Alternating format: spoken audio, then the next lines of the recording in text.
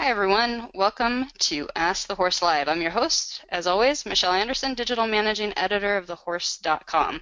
Tonight, we are talking about mud management and equine health, and there are a bunch of you out there listening, so obviously it's a popular topic that's on a lot of our minds right now as we manage our horses during the winter. So I have to say, yuck. We can all agree mud is totally gross. It causes multiple health problems for our horses, and it makes enjoying and caring for our horses challenging during the winter. But it's usually not something I worry about too much living in Oregon's high desert. We usually have more than 300 days of sunshine and less than a foot of rain a year. You can compare that to the 48 inches of rain my coworkers in Lexington, Kentucky get. No wonder the grass is so lush and green there. But don't hate me, but I have to say I don't even own a pair of muck boots, but I need to get a pair because this year it's been different. This winter in Central Oregon we've been hit by El Nino and his constant gift of rain and quickly melting snow. My small horse property is a mess, so like you, I'm really looking forward to our conversation tonight with Elaine Blickley of Horses for Clean Water in Nampa, or Idaho, and Ashley Embley of Rood and Riddle Equine Hospital, who divides her time between Lexington and Ocala, Florida. Welcome to both of you. Thank you for having me. Yes, hello. Thanks for having us. So let's start with you, Elaine. Can you tell us about your interest in and experience with tonight's topic? Sure, I'd be glad to. So I have a business called Horses for Clean Water, and I've been doing this for about 20 years. And I teach land management practices to horse owners with kind of the bottom line being we're looking at environmental impacts and reducing those. So the kinds of practices that I teach are things like manure management and composting, pasture management, chemical use reduction, and mud management. And people listening may also know you from your smart horsekeeping blog that you write regularly for us at thehorse.com. That's right, and I enjoy doing that very much. Dr. Embley, can you tell us a little bit about yourself, your experience in practice, and your experience treating and managing horses in the mud? Yes, I've been practicing with Rood and Riddle for 5 years, and I do divide my time. I am 8 months in Lexington, Kentucky, and then I spend 4 months predominantly in Wellington, Florida, and traveling up to Ocala, Florida. I see predominantly performance horses, hunters, jumpers, eventers, dressage, driving, polo. That would be probably 80% of my practice these days, but I've also have some thoroughbreds and do a little bit of repro still, and have a lot of experience with skin and horses in the wet, both in Kentucky and in Florida. Okay. And can you tell us a little bit about your personal horses? I have kind of a collection. I grew up riding and showing, and I've got a little girl now who's 9, so currently, I hope my husband's not listening, he will actually know our current horse count, but I think we have about 5 ponies and about 5 or 6 horses, so our total somewhere around 11 now. So everyone who's listening, we're ready to get started on your questions. During registration, as always, you could submit questions that we'll be addressing tonight. If you're listening live, you can also send us questions through the console in front of you, and we will be getting to those as we go through the evening. Let's go ahead and get started with Dr. Embley. Joan is in Ohio, and Joan wants to know what are some of the negative health effects on subjecting horses to muddy areas on a consistent basis. So what are some of our concerns? I think our main concerns, the things that you constantly run into, are skin and hooves. And as you know, skin is the biggest organ in the body, and it is their barrier and their protection against the elements. And constantly, when it's constantly wet and affected and breaks down, that can lead to a whole list of different health concerns. And also their feet, their hooves take a beating. That's when, cause of many problems like thrush, seedy toe, white line, lots of these diseases that we see, lots of these conditions we have to treat can be because of a breakdown of that external barrier. Okay. And Elaine, can you, we have a question for you, Elaine, and it's from Justine in Salem, Oregon, which is a very wet part of our state. She wants to know, what is the best material to put down in well-traveled areas? So these high-traffic areas on our farms are the places where our horses are most likely to get in the mud and then have these health conditions that Dr. Embley has mentioned. How do you deal with those, Elaine? So so high traffic areas might be like in front of gates or in front of stalls or some kind of walkway, and they could even be people areas, like where you walk back and forth from cleaning your stalls to dumping the manure. So high traffic areas, what's going to work best in those areas is some kind of a gravel product, and it usually is going to depend on what's most available in your area as to what I would recommend. But some kind of crushed rock. So size-wise, it could be as big as like 1¼ inches down to 5/8 inches, or even a little bit smaller. I probably wouldn't put sand in those areas. I'd stick with a bigger one that's going to larger size gravel product that's going to drain a little bit better.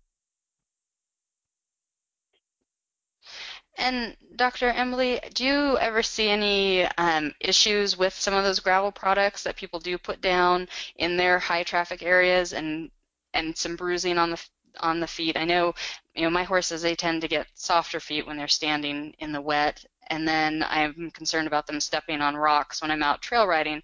But is that gravel, as it comes up, could it hurt our horses?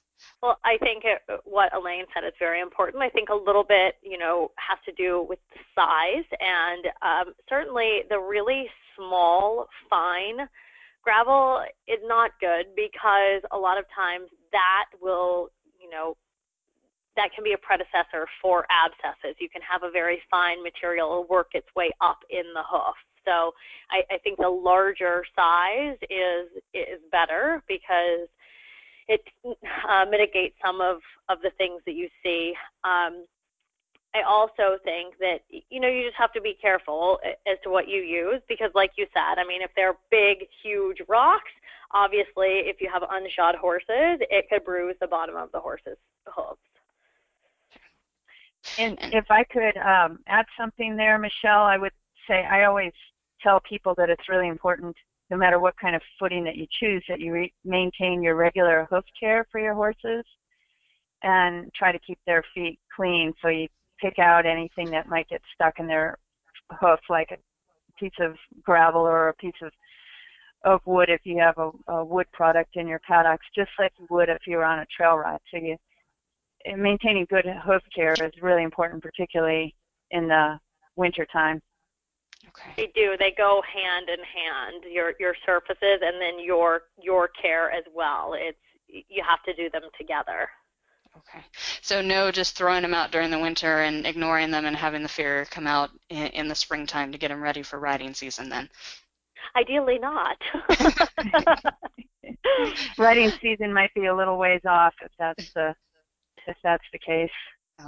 Dr. Embley, we received a lot of questions about treating scratches. Marianne in Virginia asks, what are the do's and don'ts of managing and eliminating scratches? And Marcy's in Massachusetts, and she wanted to know, is a horse more susceptible to scratches once it's been successfully treated? So can you start by explaining to us what scratches is, and then maybe you have a magic solution for it or a magic treatment that works? I wish I did have a magic cure, because I will say, let's start with what is scratches. And scratches is really, it's kind of a catch-all phrase. It's a very broad term. Sometimes you hear scratches, sometimes you hear mud fever, sometimes dew poisoning, greasy heel. These are all basically the same thing. And what they are is, it's a skin disease is what it boils down to.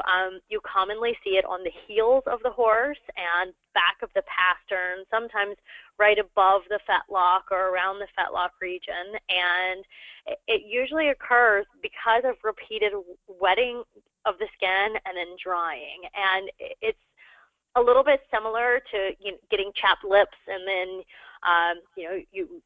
you wet them because they're sore, and then they get chapped, and it's a kind of a vicious cycle. And they are very hard to manage, and also they are of varying degrees. I mean, you certainly want to catch them early and start treating them, and because they can progress. I mean, sometimes they can be so bad when they crack, you get, your mud, your dirt, bacteria, fungus in there, and then you can have a pretty severe infection that can even go systemically, and the horses can, have oozing, cracking legs. They can actually develop a fever, hence the mud fever, and they can be lame from them in extreme circumstances. So again, it's a very broad term, and certainly different ways to manage them.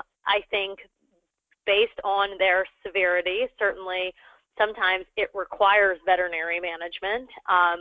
If you catch it very early, you may be able to take care of some of it on your own, but definitely potentially, be ready to involve your veterinarian if necessary. Okay. Do's and don'ts. I could talk a really long time, but I'm going to try and just some simple ones. The most important thing is keeping the legs dry. And that's very hard, especially in wet or muddy conditions, which is, again, why we have a lane here to tell us how we can get rid of our mud. But keeping the legs clean. So when they come in, you can clean them. Sometimes you have to shave the hair in order for them to be able to get to the air, like for the big draft horses, or sometimes even the ones like, the ones that go out in the field in Lexington. Sometimes in order to get to the root of the problem, we have to do a body clip basically on the lower limbs, like take all the hair so that it can breathe. A lot of topical products that we use, you don't want to be too abrasive. You want to be soothing. I will sort of give away my secret, and it is, I love silver sulfazidine, SSD, and I like it because it's soothing, and it works really well in the horses, like the show horse population that I see that do come in and then also turn out that are managed, but sometimes I'll put that on and then cover them with a cast padding that they use in people and in animals for small animals when they put cast on. It's a very soft material, and then maybe wrap that and I leave them covered at night, and then I take it all off and then let it air out all day. But that is for a horse that is able to be managed in a stall and minimal turnout. For your horse that lives in the pasture 24/7, you might just be keeping the legs clean, drying them every day, and then applying your topical. Also something like a CK salve, that's ketoconazole and chlorhexidine, an antifungal and an antibacterial, can attack the bacterial and fungal components. So, Dr. Emily, Lisa is in our live audience, and she wants to know if mud boots or wraps are an effective way in preventing scratches or other conditions of the skin on the leg. Have you had any experience with that working for any of your clients? Well, the thing about it depends on the boots, and sometimes the problem with those is that you will have material get up under them. You will have mud or gravel or sand get up under the boots, in which case it can cause even more of a problem because of the rubbing of the abrasive substance. So I've sort of had mixed results, and it's very geographical and depending on your management style and, are the boots coming off? Are you drying the legs after? And if you're staying on top of them. Okay, and we're getting lots of follow-up questions on scratches. Jeff in our live audience wants to know if feathers on the legs contribute to scratches development. So if they're wet underneath, and especially like with the big draft breeds, or your gypsy vanners, your percherons, the big heavy horses that have so much hair, sometimes they'll get wet and it takes so long to dry underneath that you can develop some of that pastern dermatitis underneath. But hair is also a great protector. So I'm not saying go shave all the feathers off all your horses, because actually, especially where the water runs down the leg right above the ergot, which is that little cornification right there at the bottom of the fetlock, those feathers that come down, if you watch when the water runs down the horses, it will actually take the water off it and drops behind their heel bulb. So the feathers do serve a purpose, but sometimes when they stay wet for extended periods, you will develop pastern dermatitis and dermatitis under those. So there are instances where you would have to shave them in order to clear up the problem. And that's why I say it's hard, because it's very much an individual basis.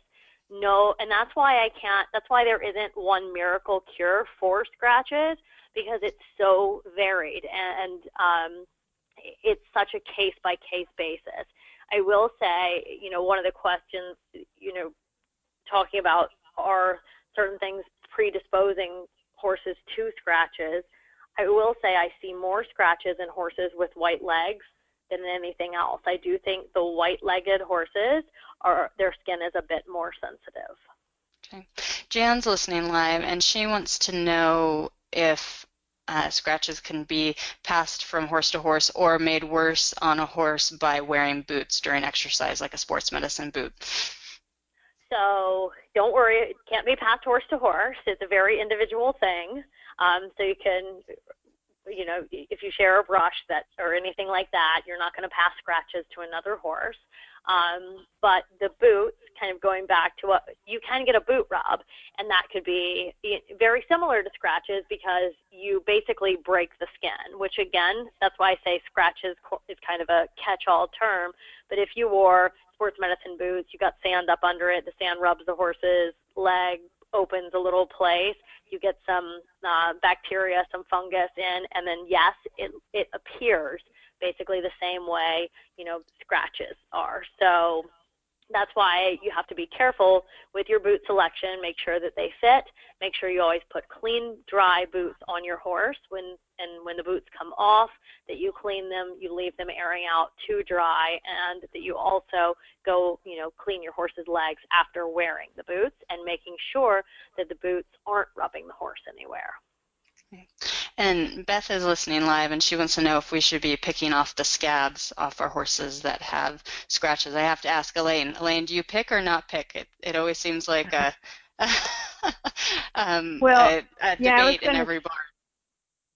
So we have reining horses, and when we lived in western Washington where it's really wet, we would get scratches in the summertime, even in the pasture, when they'd be out in pasture.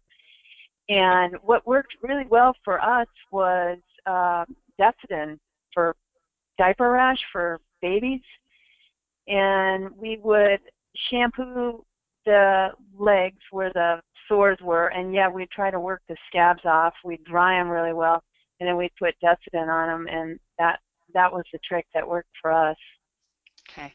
So, Dr. Emily, should we be picking or not? I will tell you, again, I'm going to go back to it's very case dependent. It's one thing that I can say, if I, in southern Florida, were to go and just scrub all the scabs off, I would have a horse that when I came back to see it the next day would have 4 humongous legs. They would be gigantic because of infection and inflammation. But in Kentucky, I could go scrub those no problem. I mean, in Kentucky, I could scrub them with a antifungal shampoo, and I could use my fingernails and scrub, and I would be helping the problem in Kentucky. But irritating the problem in southern Florida. So, and because of the environment, because of what's around, because it's 80 degrees and humid here, whereas you don't have that humidity and so it's a little bit geographic as well, and it depends on the extent of the scratches and whether you need to scrub them or whether you want to stay away from that because you're going to inflame them and make them worse by doing it. And that's why, and I hate to say it, but that's why you need your veterinarian sometime to step in, because they vary so greatly. We have a question from Deb in our live audience. She wants to know if cellulitis can result from horses living in muddy paddocks or pastures. Absolutely. Absolutely. Because just what I was saying, you have a break in the skin, and then sometimes you'll see them oozing the serum, and cellulitis is basically just an inflammation and a vascularitis where you get edema of the legs because of an infection. And just like I said, extreme scratches, sometimes you can see even the horses develop a fever, and that can absolutely occur. As if you have enough breaks in the skin and enough bacteria or fungus get into systemic circulation, you can see cellulitis due to scratches. Okay. So let's talk about getting these horses out of these wet environments a little bit. Elaine, we have a question from Lisa in our live audience, and she wants to know if French drains work to reduce water from pastures or paddocks. She says that she's heard that they can become clogged and stop working. Can you explain to us a little bit what a French drain is and how they might apply on horse property? Sure. So a French drain is basically like a ditch that's filled with a round rock that's going to drain pretty well, that water will pass through. Large round rock, kind of like a drain field in a septic system, for those who are familiar with septic systems. And in the ditch, it can either just have the rock in it, or it could also have a perforated pipe. And so water flows into the ditch either subsurface, like through the soil, and goes into the ditch, or it goes across the top, kind of like a drain on a road would, water on the road, and it goes into a storm drain. So water can flow across the surface of the soil and then hit that French drain and just flow into it, and then go down into the pipes there and be diverted away. So the idea is with a French drain that you are collecting water and diverting it away, and preferably, at least in my way of thinking about it, you want to be intercepting clean water before it gets to your confinement areas and your high traffic areas, and diverting it away. So if you go out when it's raining and watch where water's flowing from and going to, the idea is that you want to capture or intercept that water before it runs into your paddocks or your high traffic areas, and you want to divert it away, because environmentally then you're keeping clean rainwater clean and not allowing it to get contaminated with mud and manure. And then as a horse person, you're keeping that much more water out of your operation. What you don't want to do, and what I see happen mistakenly by horse people, is they put the French drain inside the paddock or inside an arena, and the French drains will not withstand traffic. The edges of them are going to break down and erode, and it's going to fill in with silt that way.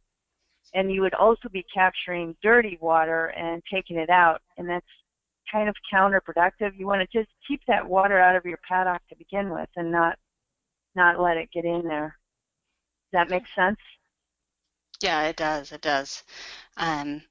Our next question is for Dr. Embley, and it's going back to horse health. Ashley's in Maryland, and she wants to know how to manage thrush when her horse's feet always seem to be in wet mud or a wet stall. Very difficult because, going back to Elaine, the best thing you can do is break the cycle somewhere. I mean, you have to dry these feet out. The stall you probably have more control over than the external conditions, but you really do need to try and give the hoof somewhere a dry condition at some point. But keeping the foot clean, certainly picking the foot. If you can do it twice a day, if you can do it before the horse goes out in the morning, and then again when the horse comes in the evening, or even if he's in the field, when they feed him, but keeping the hoof clean. There are definitely lots of thrush products that are all very good, Thrush Buster, Caramend, any of these products, Copper Tox, those are all used to treat thrush, but actively treating it with a topical, keeping the foot clean, and hopefully finding a way to dry out the foot as well. Okay. Elaine, our next question is for you. It's from Deborah in California, and she wants to know if you have any recommendations for managing urine and the smell of ammonia in really muddy areas, especially those areas that can be really difficult to muck out during the wet weather. So part of managing urine and having it pooling in, or water pooling in paddocks starts actually back in the fall. And what I recommend to do in the fall, or actually when you're setting up your paddocks, you want to make sure that your base underneath is correctly sloped so that it's the highest point right in front of the stall doors or your run-in sheds. And then you want it sloped away from your barn so that it's going to drain away. So that's the base layer. And then you put your footing on top of it. And in the fall, then you want to refresh that footing so it's even and you don't have dips in it, like in front of the high traffic areas where they come in and out of the barn, or where they stand all day or something like that. You want to make sure that you fill everything in and you slope it away from your barn or your shelter so that it's going to drain well. So that will go a long way toward managing urine in muddy areas so that it's not pooling. And that's the biggest thing, is that you want it to drain away. You want to have a type of footing that the urine can drain through. So that would be some kind of crushed rock probably, or maybe a coarse washed sand product. I do like different kinds of wood chips if the horse owners live in an area where wood chips are available, because they're not available in all parts of the country. But if they have wood chips from material that are non-toxic, those will work really well with urine, because they will help break down the nitrogen in the urine, and you won't have an odor smell when you use wood chips. Although the thing that you have to remember with wood chips is that they are going to be breaking down over time, and eventually you end up with more organic material, and that organic material is what can become mud in the wintertime. So usually you want to take out the old decomposed wood chips in the early fall and put in new wood chips before winter and the rainy season really set in. And I was just going to say that I know that our podiatrists, so they are veterinarians and also farriers, they love the wood chips. I just wanted to throw that in, that they say, especially for horses with white line disease, that they see less of a problem with the wood chips than some of the gravels, because the gravels, like we said earlier, some of the finer ones can work their way up in the hoof, especially on a horse suffering from white line disease, for example, when there's that separation of the lamina from the hoof wall, creating a pocket, and it's hard for the wood chips to get up there. And so I know that they like that product and recommend wood chips. I just wanted to add that. Oh. And yeah, you just want to make sure that you don't have any toxic, that you know the source for your wood chips, so that it's clean, there's no foreign objects, and there's no toxic trees like black walnut or that would then or cause black locust. Horse to founder. That would then cause your horse to founder if they decided to eat those wood chips. So you do need definitely a safe source of your wood chips. And I use wood chips on my property, not just for mud control, but also for dust suppression during the summer, because we have a really sandy desert soil. And I just ordered a load of wood chips from my supplier, and I always ask him, are you sure there aren't any foreign materials, no metal in this batch of wood chips? Because you can, when trees are getting pulled down, they can have nails in them, or there can be wire, or sometimes it's stuff off construction sites, and you just don't know what's gotten in there. And he laughed because I always ask that question, and he always tells me it's clean. And this time he was like, "When are you going to start trusting me that it's going to be clean?" I'm like, "I'm just going to keep asking you." Because it's really important to me that we don't have any metal or foreign objects. So if anyone's thinking about using wood chips, I would recommend bugging your supplier guy a little bit like I do, and making sure, like Elaine said, that there's no foreign objects in there, in addition to making sure there's no black walnut or other things that could be toxic to our horses. And Michelle, I might also add, I don't like to recommend using tree trimmings because they can be green and the horses might be more inclined to try to eat them, and they could be moldy, or they could be types of trees that aren't good for horses to eat. So I would stick with, like what you're saying, buy your wood chips from somebody who's a reputable dealer and can tell you exactly what the product material is. Yeah, and so we have a question from our live audience. Dr. Embley, I'm going to give this one to you. It's Corinne, and she wants to know which injuries are most common in horses that work in deep, muddy footing. She says, for example, at a horse trial when you're running cross country, you can end up running in mud. Will studs help the horses maintain their footing or put them at an increased risk for injury? So we aren't talking about infectious disease.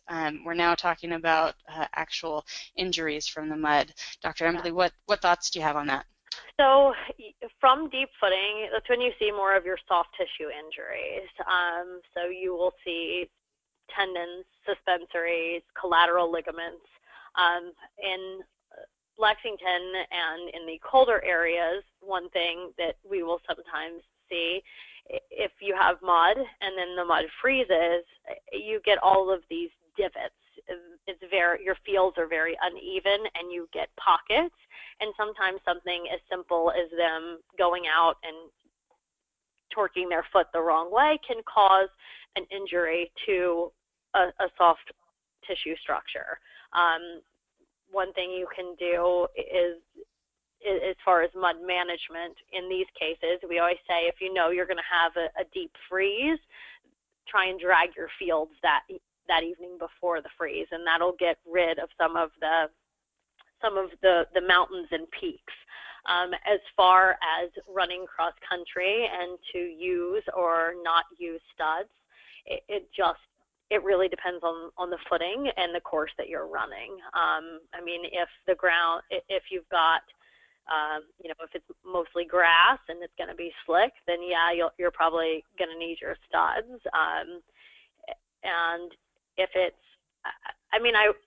all muck, usually I'm familiar with the horse park, and they're really pretty cautious about their footing when they run. I mean, we do run in the rain, but they don't have the extremes. If it's extreme, they would cancel the event. They put in crush and run and filler in front of the landings and the takeoffs if the footing, I've worked Rolex for 5 years. If things are getting really deep before a fence, they absolutely will take care of that. So in most cases, running with your studs in would be warranted. And I'm not an eventer, so I don't run into that, but I am a dressage rider, and I have pulled out of shows because the footing. Yeah, because of rain and wet, deep Too footing. Deep. Yeah. Mm-hmm. And it is a danger. It's absolutely a danger. Yeah, and it always feels like a shame to lose those entry fees, but you know, your vet bills and your horse's health, it's pale in comparison. Yeah, for sure. I want to compliment everyone who's listening live. We're getting some really great questions and lots of them. I have a question for Elaine. This is from Beth, who's listening live. She wants to know if you could address the proper base layers and footing materials you would recommend to create the mud-free paddock. Elaine, is the mud-free paddock a myth?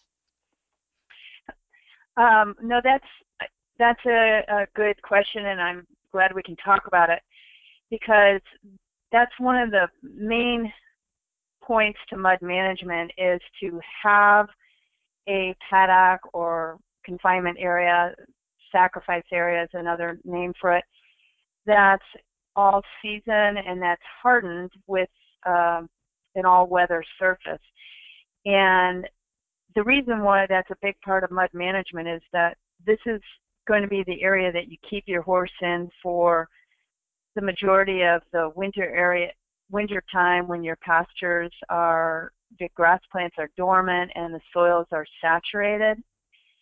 So the sacrifice area or confinement area becomes their outdoor living quarters, and you're not turning your pasture into a mud mess. So conversely, then, you have to do different things to make the confinement area mud-proof and all-weather. As far as the footing, I think for a base, it's always good to have a larger crushed rock for a base, like 1 1/4, and compact that if you can, and then put your softer footing on top, which would be like a smaller sized gravel product, like 5/8 or a 1/2 inch crushed rock. Or if you have coarse washed sand in your area, that would be a good footing to put on top. Sand is really comfortable for horses. They'll lay down and sleep in it, and they really like sand a lot. A few other things that you have to do to make it an all-weather surface and to keep it mud-free would be to pick up manure on a regular basis. That would be at least once a day. And then install gutters and downspouts. That's a big one, to divert rainwater away from your sacrifice area so that it doesn't cause more mud. And then there's other things that we can talk about, like the French drains, like we mentioned before, and other ways to reduce surface flow. Okay. Elaine, we have a question from Carrie in Colton, Oregon. She wants to know if there's a downside to using sand. And then Dr. Embley, I'll ask you for a follow-up with that, because she does ask specifically about sand colic and whether or not having sand in our horses' paddocks could lead to that problem. So let's start with you, Elaine, and then Dr. Embley. Yeah, I'm really glad to have a chance to talk about this. So for years, I didn't recommend sand because we were always so concerned about sand colic and people feeding on the sand. But where I live in southwestern Idaho, it's also a desert, and there aren't a lot of other products available. So we started using sand, coarse washed, like arena sand. And I realized how much my horses like it and how much they sleep in the sand. And they're very comfortable in the sand, and it seems like they sleep a lot more than they did in some of the gravel products that we used in the past. But it's a big caveat when you use sand, because you don't want to feed in it because of the risk of sand colic. So you either have to sweep your surfaces where you're going to feed them, if you're going to feed them on the ground, or we have really cool corner feeders that have very little hay that ever comes out of them, that the horses can't pull the hay out. And so it's really easy to feed in those and not be concerned about them dragging the the hay out into the sand. Yeah, and I've been to your place, Elaine, and I picked paddocks at your place when I was visiting, and I have to say that they were really easy to clean. It was really quick to muck out your paddocks because of the sand. It reminded me of scooping a litter box that with the clumping litter and just scooping out the piles and going on my way. Do you find that it cuts down on chores having the sand in your paddocks? Yeah, that's another good point. Yes, it's much easier to pick up manure with sand than it was with gravel because the sand is so fine. And yeah, like clumping litter is a good description. I like that. I'll have to remember to use that. Yeah. So, Dr. Embley, drawbacks to sand. Um, I, I think that basically the things that you've said, you can prevent some of the drawbacks. The main drawback of sand being sand colic, which I don't see any of in Lexington, but see a fair amount of in South Florida. And here, it's sand everywhere, and even the fields, the grass fields here, it's mostly weeds. They eat a little bit, and they're down to the sand. It's the same thing if you are bedding on sand and you've got a horse who dumps his hay or grain and then tries to hunt through the sand for it. So that is the risk with sand, but I think you can, like Elaine does, there are ways of getting around it if that is what you have to bed the horses on. And also, I mean, I have some clients who use sand and enjoy it, and like for the things that you said, it's very easy to muck out. The horses like it, they lay down. There are products that you can add like psyllium, feed throughs like Sand Blast, that I certainly, we have the ponies here with us that my little girl rides, and they all get a scoop of that in their feed every day because I know when they get turned out, they eat some weeds and they eat a little sand. So there are things you can also do if they go out on sandy surfaces to try and prevent sand colic. Okay.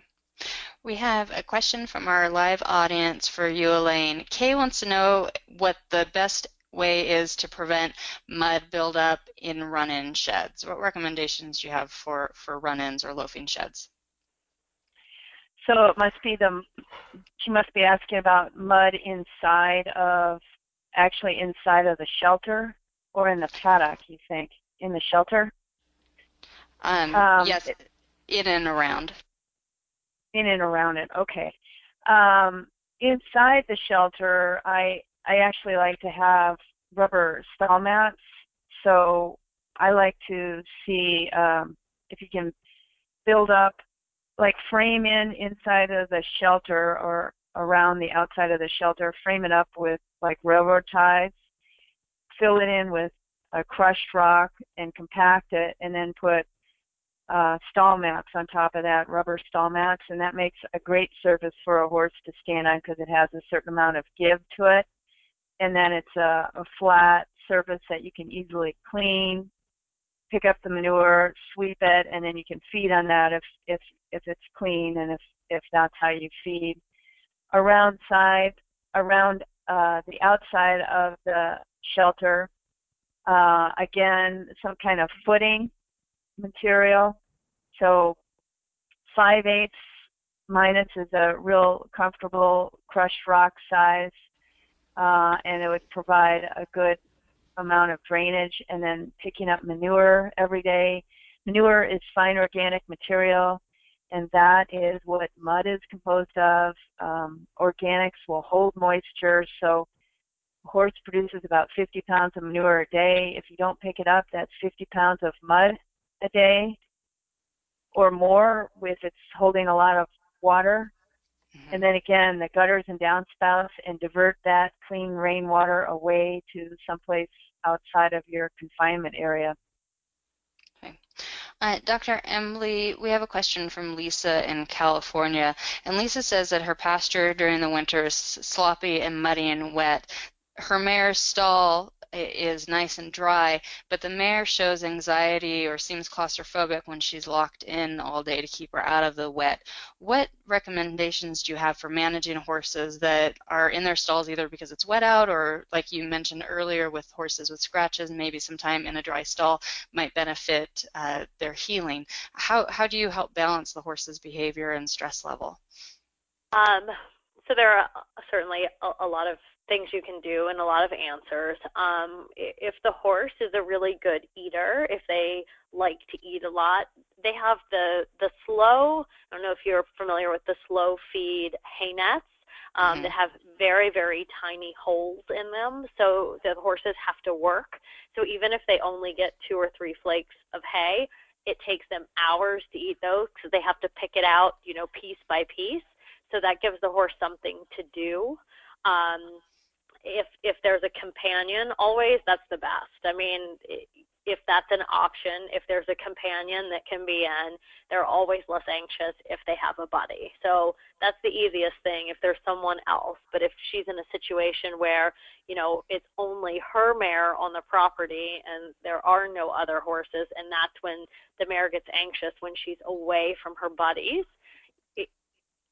you can get a goat. And I mean, that is one thing that a lot of people do if they don't have another horse on the property and they have a horse who's very anxious.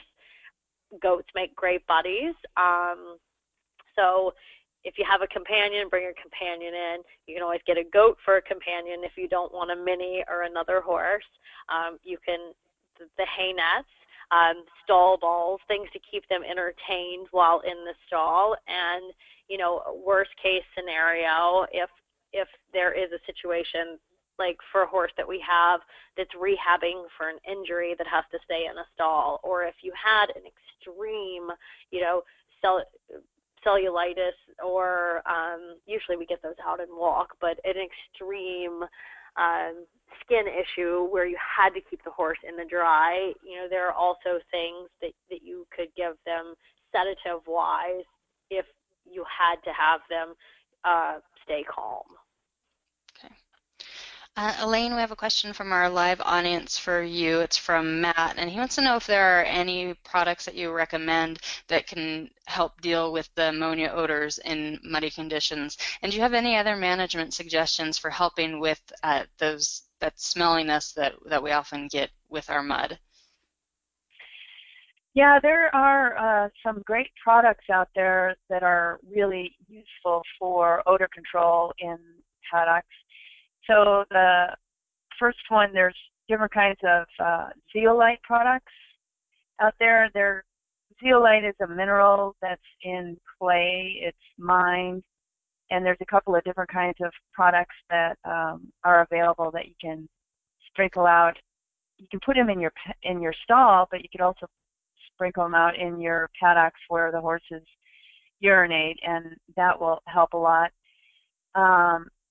Then there are a couple of other companies that make a product that's basically like compost tea. It's beneficial microbes, bacteria, fungus, and enzymes, and you can put that product into a garden sprayer and just spray it on your paddocks. And it's amazing how useful that is and how much help it is for breaking down odors. And basically, those beneficial microbes they're eating or breaking down the organic material and the nitrogen in the urine. Okay. We have a question from our live audience for you, Dr. Embley. Nora wants to know if there's a correlation between living in muddy conditions and the development of hoof abscesses. So hoof abscesses are multifactorial. They can get them in an extreme drought. They can get them when it's extremely wet. Mud can it be a cause of hoof abscesses? Absolutely. Basically, the fluctuation of the hoof from a wet hoof to a dry hoof can predispose to abscesses. A nail, like a hot nail from a farrier. There are so many different things that can cause an abscess. I don't think that we can definitively say, that mud in general causes hoof abscesses, because you'll see just as many in the wet season as the dry season. But I mean, yes, it can be a factor. But that being said, there are certainly 1,000 things that can cause an abscess other than mud as well. We see a ton of abscesses. And we have another question for you, Dr. Embley, from our live audience. Emily wants to know if horses kept outside in muddy paddocks 24/7 should get any additional vaccines. And I think she might be asking about the new lepto vaccine. So I guess also depending on where you are, they did recently, that just came on the market this year, is the lepto vaccine. And yes, in wet areas, lepto can be a problem. It has been shown to cause abortion in mares. So it has to be, the protocol has to be followed. I believe it's 2 shots, and that you certainly have to check a certain amount of days apart. And if you're living in a really wet area, it would definitely be something to consider. And I think that you should talk to your veterinarian about whether that vaccine should go into your core vaccine, because it is prevalent in some areas of the country and not very prevalent in others. But one other that I think sometimes gets easily forgotten is botulism. And botulism, Clostridium botulinum, it lives in the soil, but it can also live in damp or moist or anaerobic areas. And a lot of times, if you feed round bales, that is an area where this can live, and it is a completely preventable disease if the horses are vaccinated. And it's very regional. So again, I certainly suggest talking to your veterinarian about whether you should include botulism in your core vaccines. But in Lexington, it is definitely a core vaccine for us. And it is one that if the horse has never received that vaccine before, it is 3 shots basically to get their levels up, and then it's a yearly booster after that. Okay. Elaine, we have a question from Lisa in our live audience, and she wants to know what your thoughts are on using rubber-type footings in sacrifice areas. Here in Oregon, we have Nike, and we call it the Nike footing, the rubber Nike footing. Do you recommend that for sacrifice areas? I don't recommend that for sacrifice areas, because the footing that you have in your sacrifice areas is going to end up in your compost. You're going to be picking it up and putting it into your manure management program, and you probably don't want rubber tires or Nikes in your pasture, ending up there. I suppose if you're hauling it off site and it's going to some other use where it's not getting recycled, maybe that might not be as much of a concern. But I always recommend natural products in your sacrifice areas, so that if you get a little bit of gravel or a little bit of wood chips that ends up in your compost and then in turn ends up back out in your pasture, there's nothing wrong with that, or you're not going to mind that. But if you end up with a lot of tires out there, I don't think I'd want my horses eating decomposed ground tires. So. Okay. Me neither. Yeah. Okay. Dr. Embley, we have a question for you. It's from Chantel in Ontario, Canada, and she wants to know what she can do to keep her horse's shoes on during turnout in muddy, wet fields. It's very difficult. Really, bell boots are about the only thing that I can suggest to help you. Hopefully that'll keep them, if they overstep, or keep you from at least another foot grabbing that shoe. But as far as just the mud loosening the nails and pulling them off, can't really help you too much there. It happens sometimes, but the bell boots will help at least the other feet from, grabbing a piece of the shoe and pulling off. Do you recommend pulling shoes during the winter because of the mud? Usually not, just because, especially in Lexington, a lot of the horses are thoroughbreds, and they are very thin-soled, and a lot of them, if they've been in shoes, don't always do well when you take them out of their shoes, and they get footsore, and the ground is hard, and so it depends on, to me, again, very, very case-based. What's the horse going to do? Is he still going to be working? Is he just going out in the field for 4 months? I mean, it really depends on what you're expecting of your horse, how much work he's going to be in, what the condition of his feet are. Does he have good feet? Does he have good sole depth?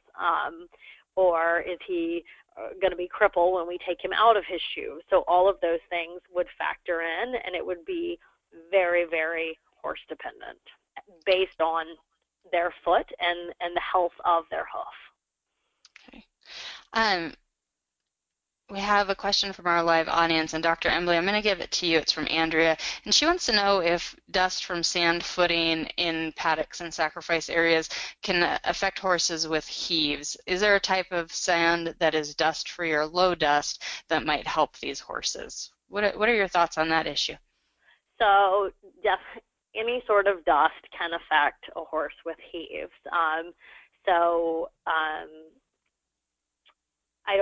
guess that would be, Elaine, as far as products you could use in your sacrifice areas. But I mean, the other thing, if you have a sprinkler or, can just scoot over it with a hose, if you can just slightly moisten it to take down the dust. I mean, if you have a really heavy horses, yes, dust can affect them. Okay. Yeah, and I would say if you get a gravel product, make sure it's washed. So you can get almost any kind of product and you get it washed, and that basically means that the fines are no longer in it, so it's going to be less dusty. Okay. Yeah, and I use that for my arena, and in my area they call it concrete sand because it's been washed for concrete, so it costs a little bit more because they have processed it, but it really, really cut down on the sand, at least for now, until it breaks down a little bit over time, and then I expect it will get a little bit dusty. We have a question for you, Elaine, from Carrie in Texas, and she wants to know if you have any inexpensive ways to reduce mud or to manage clay soil. Yeah, I think that personally, I think clay is the hardest soil to manage, and that's what we have here, and that's because the clay particles themselves don't have much of a shape. They're like little frisbee discs, so they just basically slip and slide around when they're wet, and they tend to get really dusty in the summertime too. So the best thing for clay soils really is to put a lot of footing on top of them, because when they get wet, they just turn like gelatinous. Slip and slide. Yep, and you just slip and slide. So a lot of footing product, be it driveway gravel or some other kind of crushed rock on top, and form a really hard base. I went to vet school at the University of Georgia, and there we have a lot of clay, and we would see horses all of the time that basically were playing in the fields and, slid through the fences because the footing just got so muddy, and they would just slide because the clay just was like a slip and slide. Yeah. Yeah, and the clay is so sticky and messy too. I've lived in areas with clay. We don't have that issue in the desert at all, but you're lucky. Yeah. So we are actually out of time for tonight. We're rounding out our hour. I want to thank both of you for joining us. Thanks, Elaine, and thank you to Dr. Ashley Embley for answering everyone's questions tonight. I thought it was a great conversation. Lots of great things to learn. Obviously, scratches is on the top of everyone's mind. And I want to thank everyone who sent questions in beforehand and during the live event, and for joining us live tonight. If you want to listen to this event again, it will be posted on thehorse.com. Until next time, I'm Michelle Anderson for thehorseandthehorse.com. From all of us here, have a great night.